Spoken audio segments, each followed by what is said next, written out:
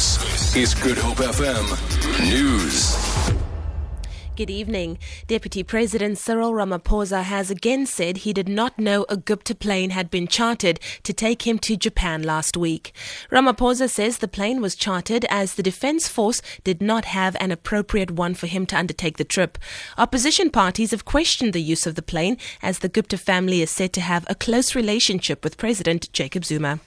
As it turns out, in this regard, the Defence Force looked for a plane amongst the fleet of planes that they have and found that there was no plane that could take us to the destination in the way that would have been appropriate. They then chartered a flight.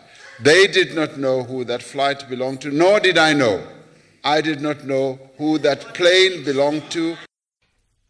Police have launched a manhunt for a third suspect following an attempted robbery at a petrol station near Cape Town International Airport.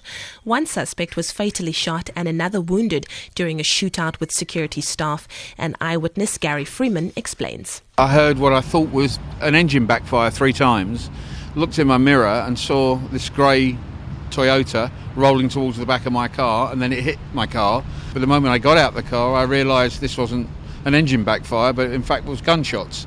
And I saw one of the guys run round the side of the BP station.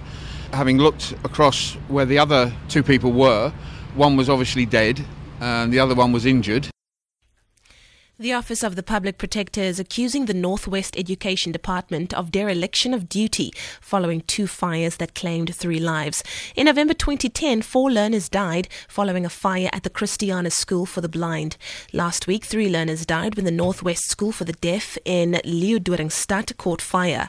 As the province was still investigating the Potchefstroom Volksskool fire this week, Deputy Public Protector Kevin Malunga says he has written to Education MEC Wendy Matsemela.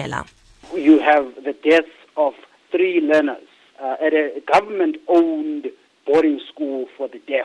I am also informed that in 2010, 4 boys died at another school for the blind. And on the face of it, what we are seeing here is that there has been a dereliction of duty.